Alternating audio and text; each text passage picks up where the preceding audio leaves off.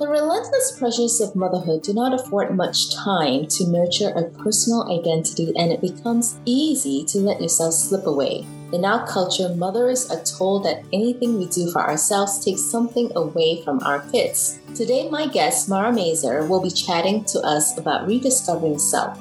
Folk pop singer, songwriter Mara Mazer has spent her life navigating the transitional space between places of belonging, from her English-Chinese household in Hong Kong to living as an artist and mother in New York City. In her latest studio album, Don't Tell My Child, Mara captures the growing pains that come with her new identities. A mother learning to love, a child grieving a parent's death, an artist looking for peace. Welcome to the Gems of Motherhood, Mara. It's so good to have you on the show.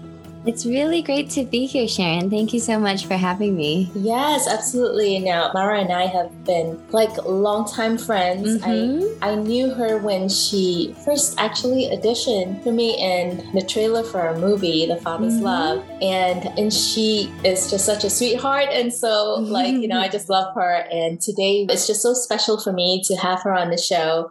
And we're going to talk about becoming a mom doesn't really spell the end of your passion. Now, Mara, how did you feel when you first became a mother?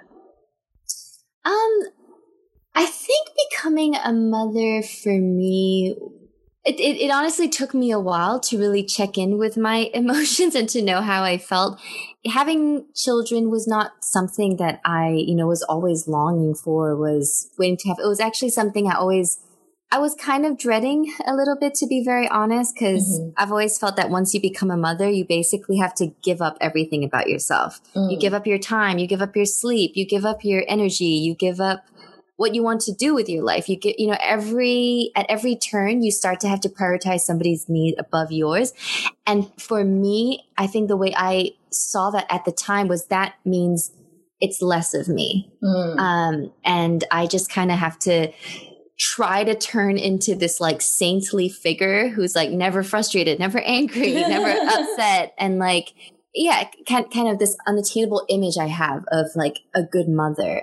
So I think becoming one for me, there was a lot of fear. There was a bit of dread. And then, you have a baby and, there's such joy and, this incredible euphoria, birthing life and having this baby, Mia, my daughter, just so lovely as a baby. And so there was so much joy for me. At the same time, though, it definitely came with this kind of deepening of that fear. It was almost existential for me, of answering, okay, where do we go from here? Yeah. What do I do now?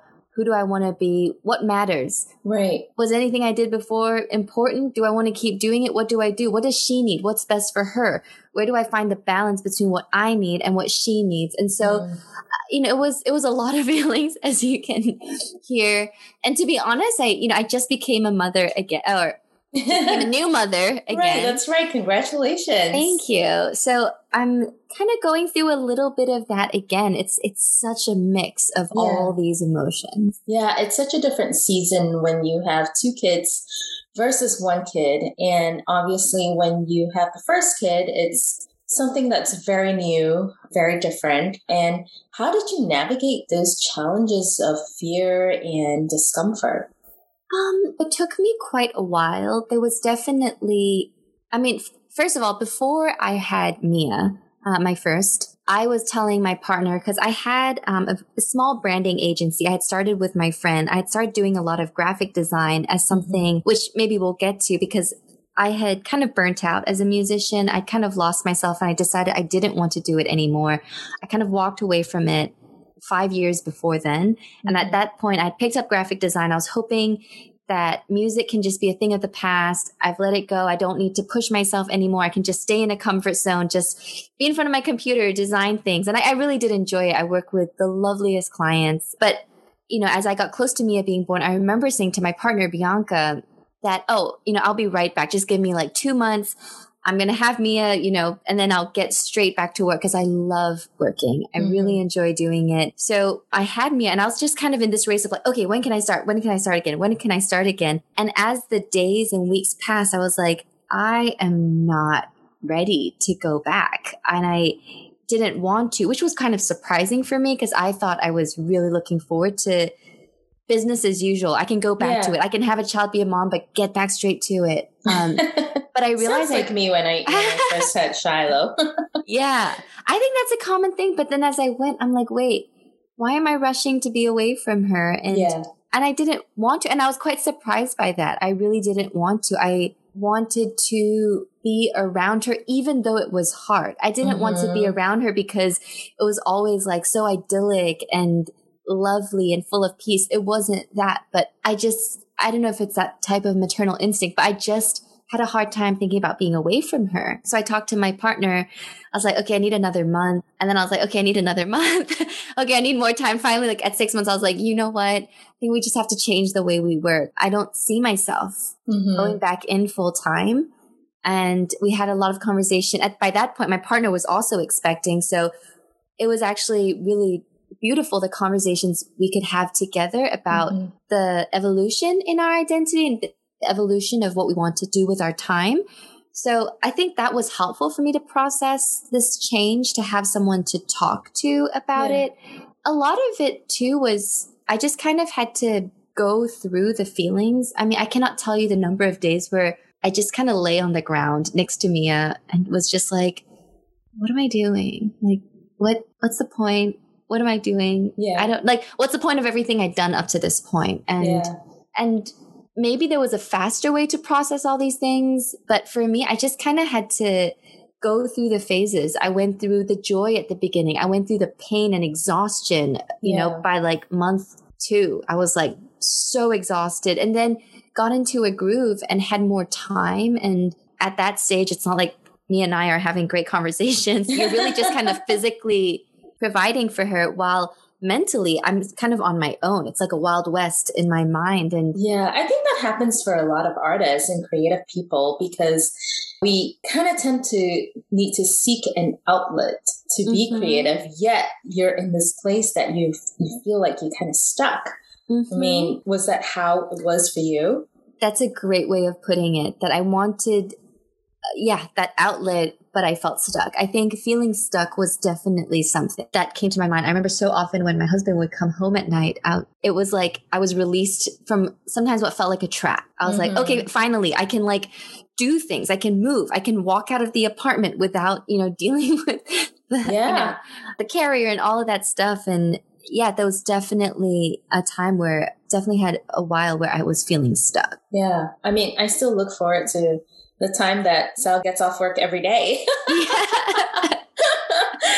Now, you talked about how you left, sort of there was an evolution in your brand agency. And then I know, and my listeners don't know, that you started playing nap time songs. How did that come about? So I had Mia, which kind of, I think in that first year, after kind of what I was describing earlier of those stages I was going through, I kind of reached a point where I was like, I think I need to get in touch with who I feel like I'm created to be. I feel like I tend to overcomplicate these things. I tend to get stuck even in my thoughts of what success looks like, how to do things. It's all or nothing. And for me, music, because it was challenging for a while, I was like, I can't do it anymore. I'm not good at it. Nobody cares.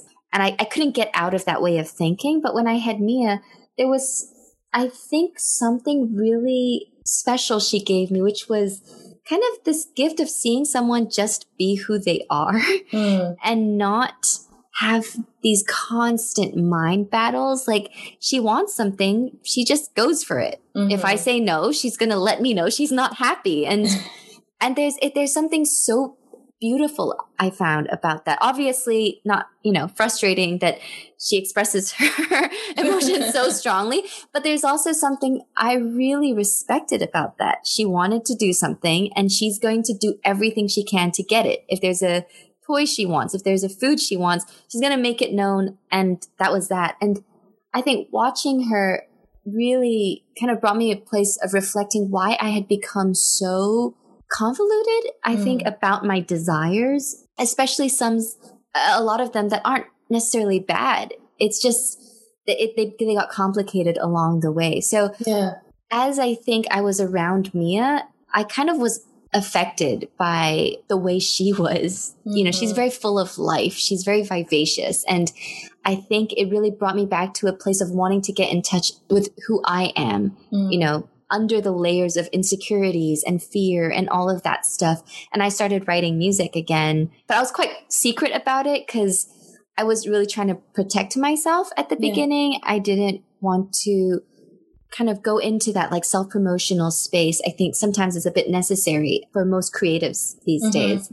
But as time went, and then when COVID hit, I was, you know, at first it was obviously just a really difficult time. But then my husband and I were having these conversations about how we can let this time be a reset for us, how we can look at our lives and think about how we can be more wholesome about it, how we can kind of give life to the parts of ourselves that we didn't used to because we were always so busy. And for me, definitely music came to mind. And so one of the things I decided to do to make this a very controlled outlet for me so that I don't spiral was I just gave myself a ton of limitation. I was like, okay, once a week on a Sunday afternoon, while Mia's napping, I'm going to go into our spare room and I'm just going to record the song that I write during the week. And all I have is those 2 hours while she's napping so that I can't get perfectionist about it. I can't obsess over, oh, this is not very good. I'm not going to share it anymore, because I would go into that room, record a song, and then around 5, 6 o'clock, share it wherever it is. And it was, I think, a really lovely exercise for me just to get back in touch with the simplicity of it. You know, during the week, I'll look around at Mia's things, and I was really inspired by her children's books. And I would read it and I would see what comes to mind as the week goes. I would start writing a song in the mornings, and then on Sunday, I would just recreate it. And it was just this input, output, not obsessing, not, you know, going crazy about it. And it was a really great exercise for me. Oh, that's such a great release too. I mean, for you, I mean, it was like you being able to pour out whatever that was stored up inside. And like you said, it is true. I can relate because as a creative person, sometimes you're like, oh, it's not good enough. I have to make it perfect. But when is it ever going to be good enough if you don't just share it, right? Now, and obviously your passion for music started up once you had Mia after a while of being a mother. How did you continue to pursue that passion as while being a mother and not allow, I guess, the title of just being a mother and your passion for music? Yeah, I think it's funny because as I mentioned earlier, I had always dreaded motherhood because I'd always seen it as, you know, spelling the end to all these things.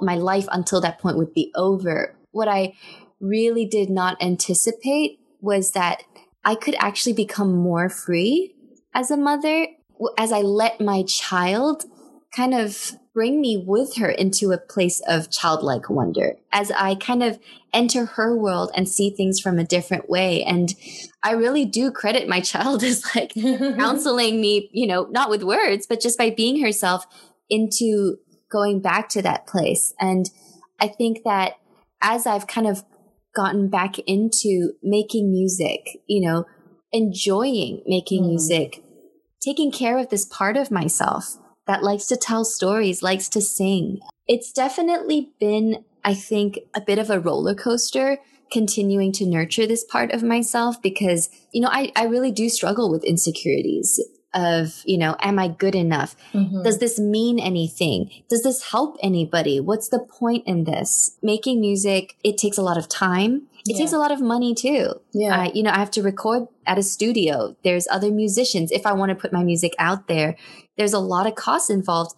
I'm like, is there value to this? Is this worth investing in? And those questions can sometimes really just, I think, stop me from moving forward and get me to a place where I'm like, I can't answer those questions. And so I don't feel like I can continue anymore. But I think the way that I've continued to pursue this passion and this love that I think was placed in me when I was created, I think the way I've tried to do that is really try to focus on the little things. Try to focus on putting it back into my daily rhythm or weekly rhythm. Because I think the thing with having a child is it really is impossible to get a long stretch of, a few days where you can enter this mode and like get really caught up into it, because the longest I really get is 5-6 hours now without an interruption. And that's very rare. That happens once or twice a week. But how, besides those 5-6 hours longer stretches, how I can do little things. How can I inspire myself, read things that are inspiring? How can I, every now and then just write something in the moment and record it then, and not need everything to be this big, beautiful, polished project. I think that's been how I've gotten through it, but also really an ongoing challenge, because for me, I tend to think too big. I think of this whole big picture of what I wanted to do, and I lose track of just the little things every day to nurture the artist in me, to nurture this part of me that it's much more helpful for me to have this daily outlet than like constantly be waiting and frustrated and looking for this bigger project or something. Yeah, totally. I feel the same way. Sometimes it's like, I come up with all these ideas and Sal's like, no. He's like, no. Yeah. It's true. We think about these big things, and that's me as well. And sometimes it's really helpful to just focus on the little things. But I think it is so important that when you're a mother, that you don't lose sight of who you are before you became a mother, because God has built you up to be that person that He has created you to be. And then after that, you have the blessing of being a mom in doing that part as well. But it is so important that don't lose your identity after becoming a mother.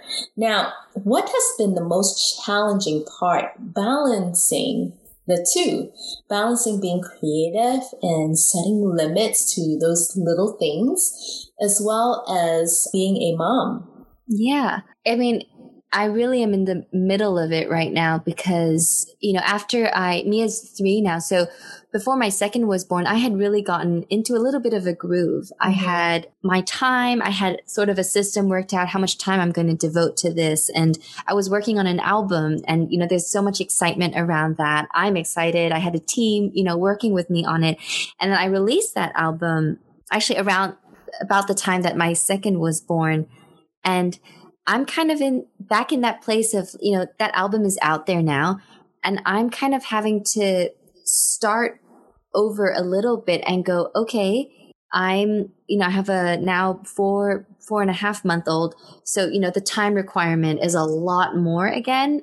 I'm, feeding him, taking him out and all of that stuff. So to answer your question, the first challenge is just time and energy with this mode that I'm in, because it's just so consuming. And I think that sort of led me to, as I mentioned earlier, the thing about the little tiny steps. But I think a deeper challenge for me is, I think, believing that it matters. I think believing that there is value to you wanting to pursue the things that you want to pursue. I think some mothers get stuck too is there's obviously value in raising a child. No one's going to argue that. Really, the sky's the limit to how much you can give your child. You can come up with all these things you can teach them, all these things you can get them, all these places you can bring them, all this love and patience and goodness you can pour out to them. No one's going to argue that, with a lot of those things, not the material stuff, but with a lot of that stuff, the more the better. Yeah. But I think for a lot of mothers, the challenge is, what about the other stuff? Because I don't think there's a lot of voices out there being that other stuff really matters too. Because how do you compare the side thing that I really loved with like a child's life, which is so clearly so valuable? And I think sometimes the way society, I think, talks about a lot of this stuff can do a disservice to mothers, because it can make you feel like your only most worthy. Right. Exactly. And it really doesn't mean that I'm not trying to argue that stuff's not important. I think we can keep going with how important it is, because it's such an incredibly important job that caregivers, childcare providers, teachers, and mothers do. But I wish, and I hope to be part of a movement or a calling to encourage parents, mothers to also really believe that it's important to keep on growing who they are as well, not to let go that part, not to wait until you send your children to college and all of a sudden go, oh, I don't know what to do anymore. And then, because I feel like I've seen a pattern too when that happens. And then you feel like the only thing that matters is volunteering your time to help other causes and all that stuff. And again, that stuff is so good, but it's also really good to keep on growing yourself. Yes. To keep on looking in at what do you want to do? Because I think sometimes that can sound selfish, but I really think that God has a different role for each of us to play. And for each of us, that role is different. For some, maybe it is really full-time parenting. And, for that time, that is a beautiful, beautiful calling. Yeah. And then there are others where there's other stuff, and that stuff is worth time and worth other people caring and worth other people asking about as well. Not just how's your child doing? What are you doing with them? But like, what are you doing with that thing you're really passionate about? Are you able to find time for it? Is there any way you can find a support system so that you can still nurture this part of yourself? I wish and I hope to be a voice that asks those questions too. I don't think it's selfish. In fact, I mean, we're all created so differently. And there are women out there who are called to be full-time mothers, and homeschoolers. But there are those that are called to be out there doing different things. And like you said, there is value in growing yourself, in taking care of yourself, and doing the things that you love, and pursuing your dreams and pursuing the dreams that God gave you. I say that because too, there is value because your kids are also looking at you and seeing what you're doing. Oh, my mommy is a musician. When my daughter sees my Adobe Audition up, she's like, Mommy, are you doing podcast? And then like when I'm listening to other podcasts and then all of a sudden my podcast come up, she's like, Mom, that's your podcast, Right. And so there is definitely value in terms of how your kid sees you and what you're doing as well, besides, just caring and loving. And I know that every child would see that in their parent. Yeah. And I just wanted to add, because I feel like sometimes this conversation just becomes staying at home or going back to work. And it then those are the two options. And, one is, the value of it is obviously raising your child. And the other one is earning money and like, making sure providing and all of that stuff. But I think there's more and more, a group of sort of in between mothers that aren't fully going back to work, but isn't perhaps wanting to just full time be a mother. I think those are that's where I am. And I think that's where I see so much tension often of mothers in that place, feeling bad about, taking time for themselves for slightly less obviously important work. Yeah. Now, what are some actionable tips would you suggest for moms to pursue their dreams without being discouraged or without letting motherhood be in the way? Yeah, that's a really great question. I think for me, what's made the biggest difference is having the right voices in your life. So as I kind of got back into making music, I started this artist support group with 3 other artists of just meeting every week and over Zoom because it's COVID, and just talking about what we're struggling with, what's working, what's not working, and how are we making art right now. And sometimes making art together, we'll have a prompt and we'll all respond to it. That group was so helpful for me because it was being around artists that together had that belief that this work matters and we could explore that together. I had another sort of mentor figure who, whenever I get into a place of like, oh, yeah, either for me, it's always the not good enough or it doesn't matter. Those are like the 2 little like voices that really tries to kind of clamp down on my creativity. When I get into that place, which is like every week, he's an opposing force. He reminds me why it's important. And sometimes he reminds me that those questions are kind of irrelevant. They're kind of distracting, not the point. I get caught up and I'm not sure I need to answer those questions of, good enough for all of that. So having, I think, the right people it doesn't just have to be people. I say voices because I think voices can come from a lot of places. It can come from books. It can come from, videos or all these kinds of places. How can you surround yourself with life-giving, encouraging voices? That's not just about, it's great. Everything you're doing is great. You do you. It's not just about that, but it's, specific to where you are, what you need to keep on kind of running your race, doing what you feel, called to do. Yeah, that's awesome. Now, tell me, what are you up to now? I know you just released an album not too long ago. Tell me a little bit about the album and what are you up to? Yeah, so I just released an album 2 months ago called Don't Tell My Child, and it's really a collection of songs that I wrote since Mia was born. So there's a lot of wrestling in these songs of, the new identity, those fears that I've mentioned so many times now, kind of overcoming them and kind of being in this new space. And that was something I worked on for 2 years, and just came out. So right now, I think for me, I'm looking for ways to share about that music, doing little shows and little things here and there. And then one of the projects that I did alongside the album that I'm also really excited about is I worked on a book that features artwork by different parents, other parents, because, along the way as I was doing this, I really started craving art by other parents around the theme, because I think, so often I feel like there's a sense once you become a parent, your life is either all about your children, or when you go out, you kind of leave the children at home and don't mention them at all. I was kind of curious about how other parents and artists are letting that journey of becoming a parent affect them. So I assembled 10 pieces by 10 incredible artists and put them into an art book to kind of do this thing that I'm really, passionate about now, which is giving voice to parents that are exploring this evolution, that are through art, through that creative outlet. So I'm still kind of focusing, still staying in this world and looking to share it, find different opportunities to do so. And then I was mentioning a conversation I was having with my husband 2 days ago.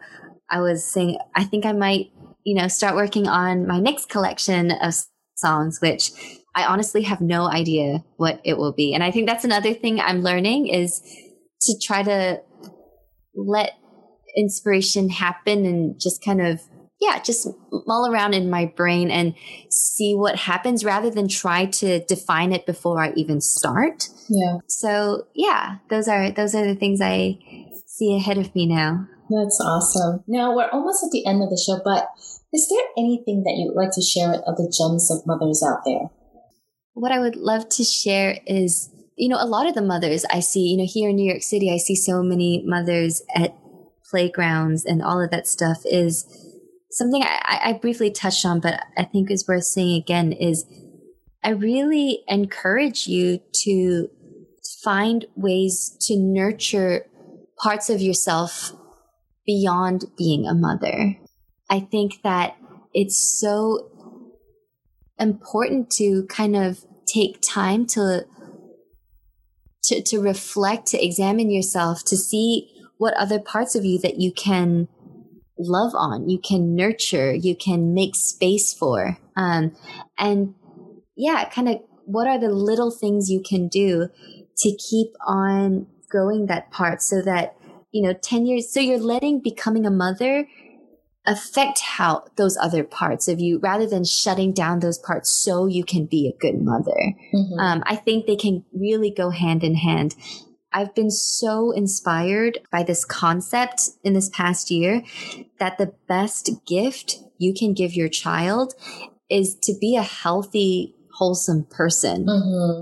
I don't want to say just a happy person, because I think happy can be a little thin what that means.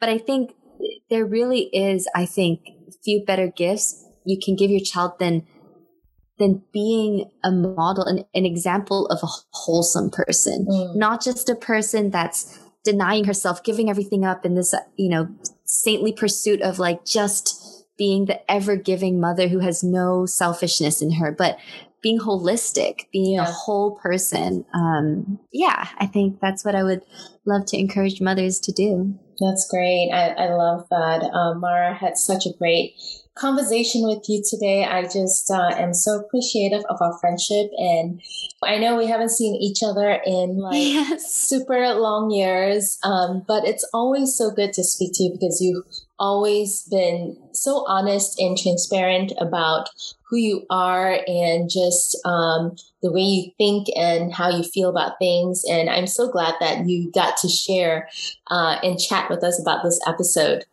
Yeah, thank you so much again for having me. I really enjoy talking about this stuff. And I love what you're doing, Sharon. Just kind of, I think in some ways we're doing very similar things. You're also just trying to give voice to mothers or other topics around motherhood and bring out all these different perspectives because there are so many and they're all so valuable. I'm coming from one point of view and there are other just great ones that I think you're spotlighting. And I love the work that you're doing. Thank you.